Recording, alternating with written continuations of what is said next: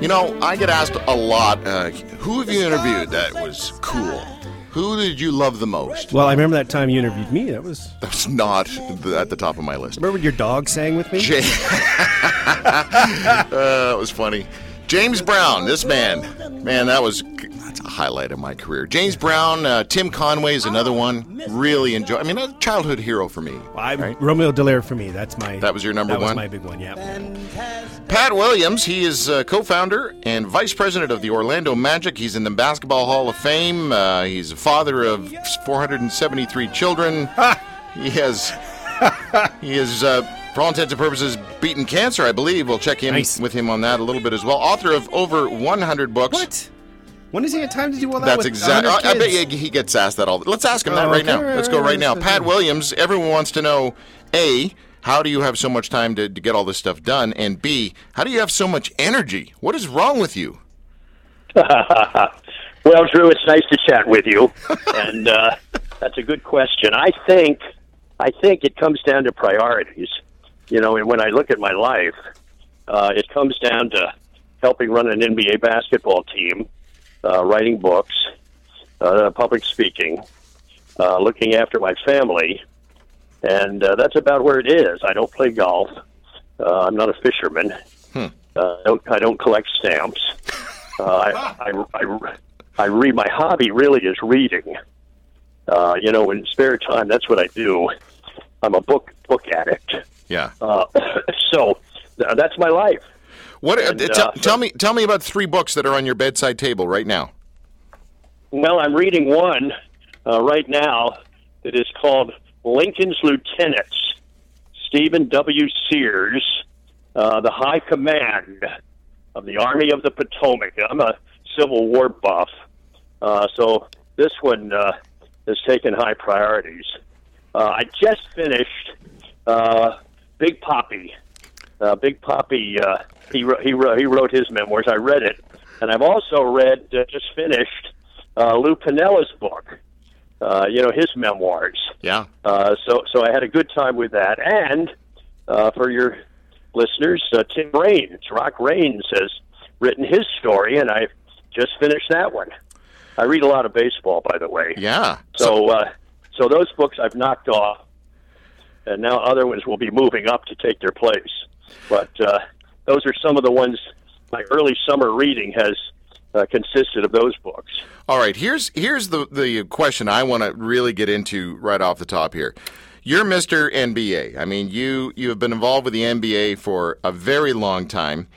Of course, being in the Basketball Hall of Fame is a huge deal. You've been involved with Chicago, Atlanta, Philadelphia, Orlando, the world champion 76ers. I mean, one of the 50 most influential people in NBA.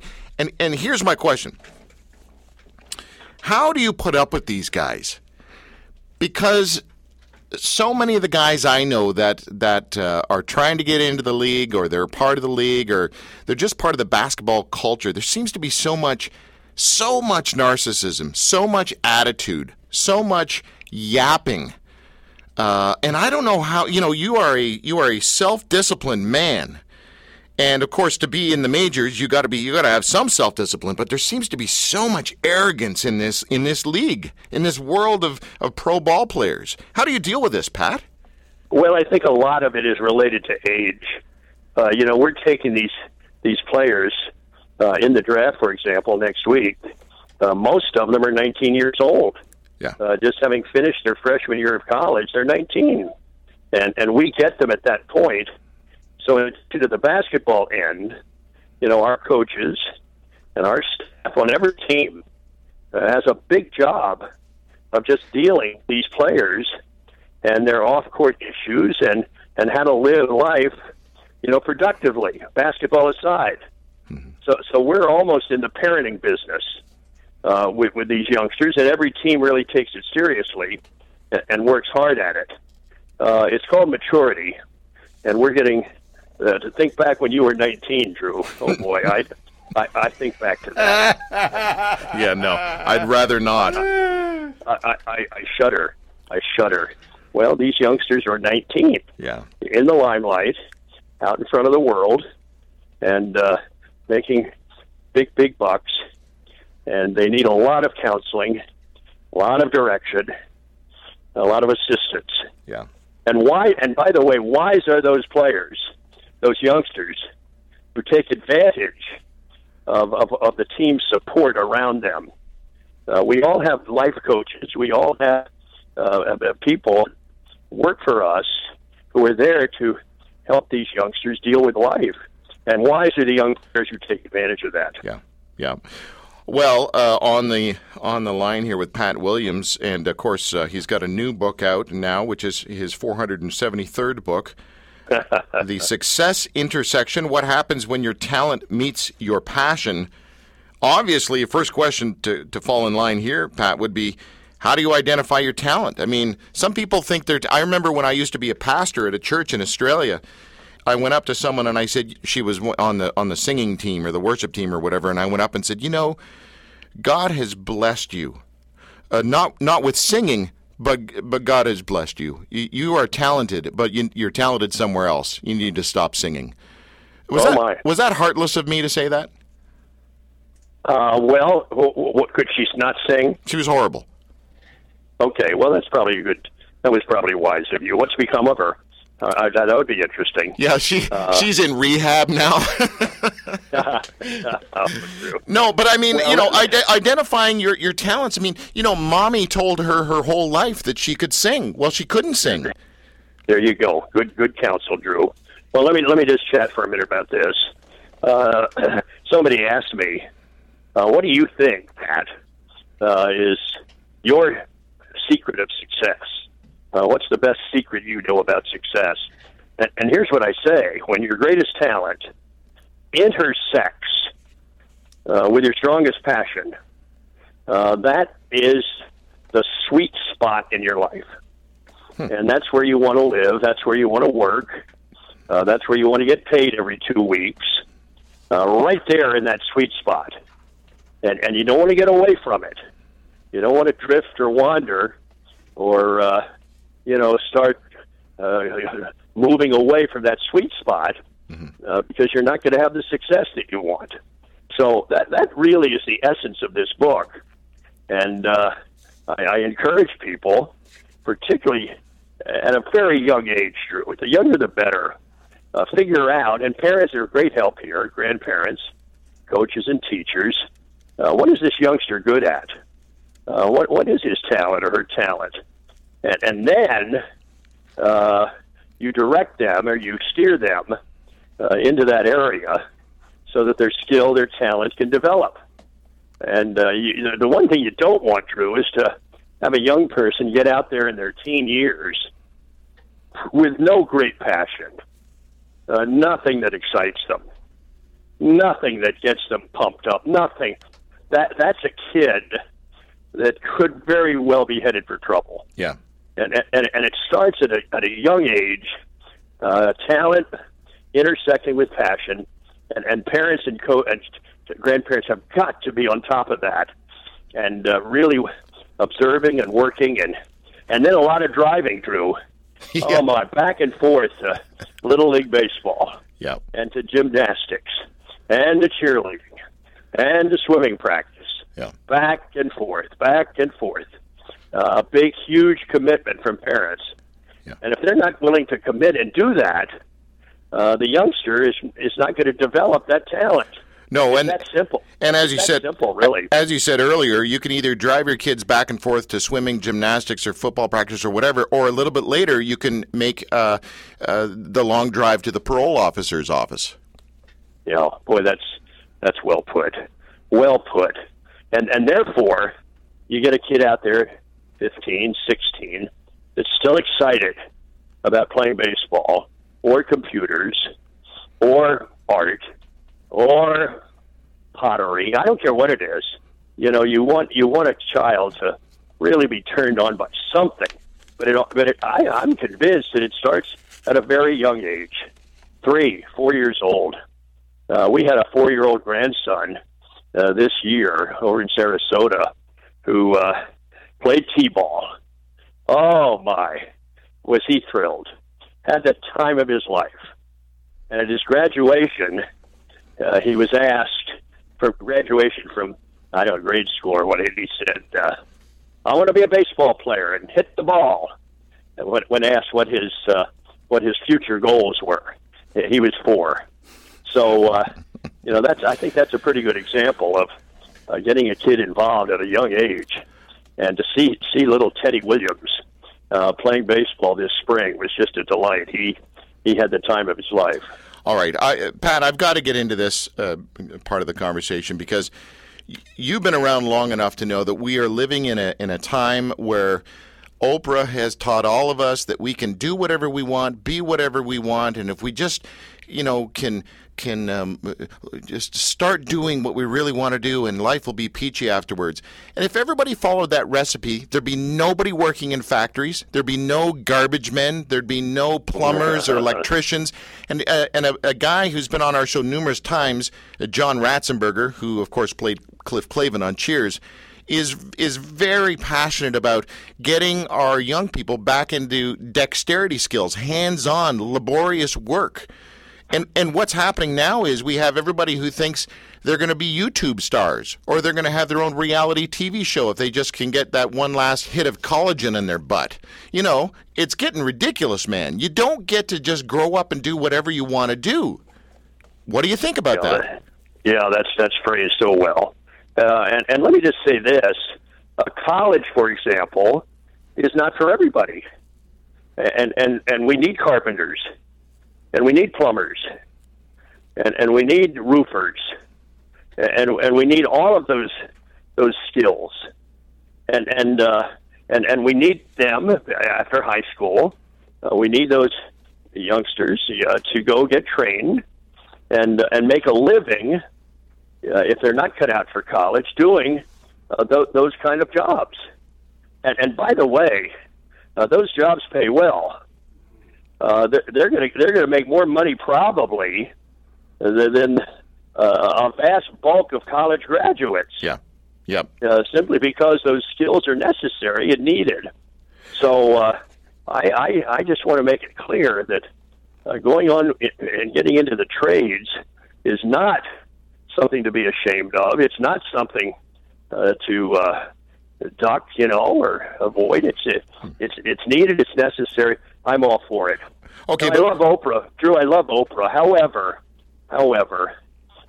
we aren't all going to do, these fantastic things because we don't have the talent, or we don't have the skill set. But figure out what you're good at and what you're excited about, and that's where you want to stay. It doesn't have to be a fancy, public job. It doesn't have to be something where people are gasping, over how famous you are. But it's something that's satisfying to you. Okay, since this is our Father's Day special, I want you to please give the dads out there the advice on this. Finding the balance between being a dream stomper or confidence killer, in other words, bringing your kid into some sort of semblance of reality in life, because especially millennials can live in this fantasy world of narcissism. So finding the balance between bringing reality back to your kid's life, but encouraging them and exhorting them and getting them to reach higher and grow more and be teachable and authentic and vulnerable. I mean, those are my 3 biggest things: teachability, vulnerability, and authenticity. To me, that's success. But this, for the dads that are listening, right? The realists tend to be, I'm sorry, this is going to sound sexist, but every dad I know tends to be pretty good at telling their kids, now, hold on a second there, buddy. You got to think about this. You got to think about this. You got to think about this. And somebody else comes along and says, oh, your dad's just throwing buckets of cold water on you. You should fly. Just learn to fly. Come on. How do dads find the balance between those two worlds? Well, Drew, let me just talk for a minute about fathering. I might first of all just share my qualifications. Yeah. Yep. I am the father of 19 children. The oldest is now 45. The youngest is 31. Wow. We adopted 14 of the children over a 10-year period from 4 foreign countries. So I have, as a father, I have seen it all. I have done it all. Nothing has come along that has escaped us. And here's what I could pass on. Number one, you've got to have the right balance between love and discipline. Your children must know that you love them, and you need to tell them that. They need to hear it from your lips. But don't go too overboard on the love and abandon the discipline. They need to know that you, Dad, and your wife are running the house, that you're in charge. You set the standards. You set the rules. And along with that, at 18, these children are leaving the house. They're not hanging around. At 18, you graduate from high school and they're gone, either to college, into the military, or into the workforce. They can come home for vacations, but they're not stay at home living off mom and dad, playing video games. That is vital, and they need to know that, from the time they're probably 5 or 6 years old, that they are moving on at age 18. Yep. Second thing I would pass along to you is this. Read to your children when they're young, and keep reading to them, and get them excited about books. I'm a fanatic about reading, Drew. Reading develops your mind. Reading broadens your interests. Reading, if you have a book, you'll never be alone in a hotel room. You'll never be lonely in a hotel room. So if you can get your children excited about reading, that's awfully important. Third item, courtesy of one of our children, Katie, who said to me one time, "Dad, why don't you just try to be a casual dad?" and I said, "Katie, what does that mean?"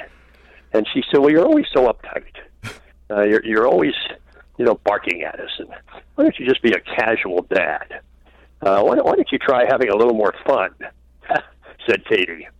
Well, I remember that, and from that point on, I do want to be remembered as a fun dad, and do fun things with my children. So that was an eye opener for me. Yeah. And number 4, take your children to church and Sunday school from the time they're very young. You want them to grow up in the church. You want them to grow up with a strong faith. And even at 18, if they begin to wander from it, eventually they'll come back. But you do need to plant those spiritual seeds in your young people, your children, at a very early age. Mm-hmm. And by the way, your children love to have you, Dad, sitting with them in the pew at church. That means they don't want to just be dropped off. They want you there sitting with them. That means so much to them. Those are a few thoughts. No, that's great. That's great. Pat Williams on the line with us. Pat, look, I've got to ask you, if you don't mind, how is your health these days? Well, I'm doing quite well, Drew. I was diagnosed 6.5 years ago with multiple myeloma, which is one of the blood cancers. But I've been through every treatment in the world, and all the reports now are positive. The doctors tell me that they don't see any real signs of it. So I've been able to get on top of it, and with a great medical team, I feel very encouraged. I'm able to keep my full life, which I'm grateful for. And so I'm doing quite well with my cancer battle. Thanks. Good for you. That makes me quite happy, actually, because, as exhausting as your bio is, you are a hero to many simply because of the father part of your life. You might be a hero to some because of the basketball thing, because of writing a bunch of books, certainly because of this battle with cancer. But this father thing is the thing that gets me anyway, and that's the testament as to who you really are as a man. Folks, this book, The Success Intersection, What Happens When Your Talent Meets Your Passion, is written by the perfect guy. So this is the book you want to get, maybe even for Father's Day tomorrow. You can get out to the local bookstore and grab it today. PatWilliams.com is the website. Pat Williams Pat, let me just finish this interview by admitting how ignorant I am about basketball, because I just can't. I can't handle the I don't know, the sound of the squeaky shoes. No, just the whole the I don't even know how to say this. They don't shut up. They just yap and yap and yap. Okay. And when you're a hockey player, I don't know, maybe it's a Canadian thing, but you shut up and you let your action on the ice do the talking for you. So I want to know, Orlando Magic, who's your top dog? Who's the big gun there? Do you even know this, Tim? No. Who's your power player? Well, we've got a bunch of young players. Aaron Gordon, Alfred Payton. The draft is coming up on Thursday night. We have the 6th pick in the draft. Okay. It's a pretty good draft, fairly deep, and we feel confident that there's going to be a player there for us at 6. Any big Canadian names this year? None that I can tell you. No. Then we come back at 25, a late first round pick, and we pick 25. So we're hoping that the draft breaks well for us, and that we can come away with a couple of youngsters who will be good players for us in the future. Best player ever in your estimation? Mine was Larry Bird. Well, I'd go with Michael Jordan. Okay. And I think when it comes right down to it, what Michael brought to basketball, not just his skill and his championships and all, but his worldwide impact. I mean, Michael was known up in the mountains of Peru. Yeah, that's true. Known down in the ghettos of India, and you still see Michael Jordan jerseys all over the world. I mean, he had an enormous impact for pro basketball and basketball, all over the world. And amazingly enough, he's been retired, I guess, for 12 years or something. He still has that impact. Yeah, that image of him, dunking the basketball, is almost iconic as the Golden Arches. He has not been forgotten, that's for sure. So I would have to go with Michael. Well, my second pick would be Curly from the Harlem Globetrotters. Yeah, the great Curly Neal. Yeah. Curly was our goodwill ambassador in Orlando for quite a number of years, and he would go out and entertain groups and entertain youngsters out on the basketball court. Yeah. Oh, he was something. The great Curly Neal. Yeah. Nobody was quite like him. And to you as well. No one quite like Pat Williams. Sir, what a pleasure to chat with you. Happy Father's Day. Great to talk to you, Drew. Thanks for calling me. Take care. Bye-bye. Bye-bye. Pat Williams, co-founder and VP of the Orlando Magic, Basketball Hall of Fame inductee, father of 19, 14 of them adopted, cancer survivor, author of 100-plus books. His website is patwilliams.com. And, of course, the latest book is The Success Intersection, What Happens When Your Talent Meets Your Passion. Short break. When we come back, it's Meanwhile Back on the Farm with my dad, Grant Marshall. Stay with us.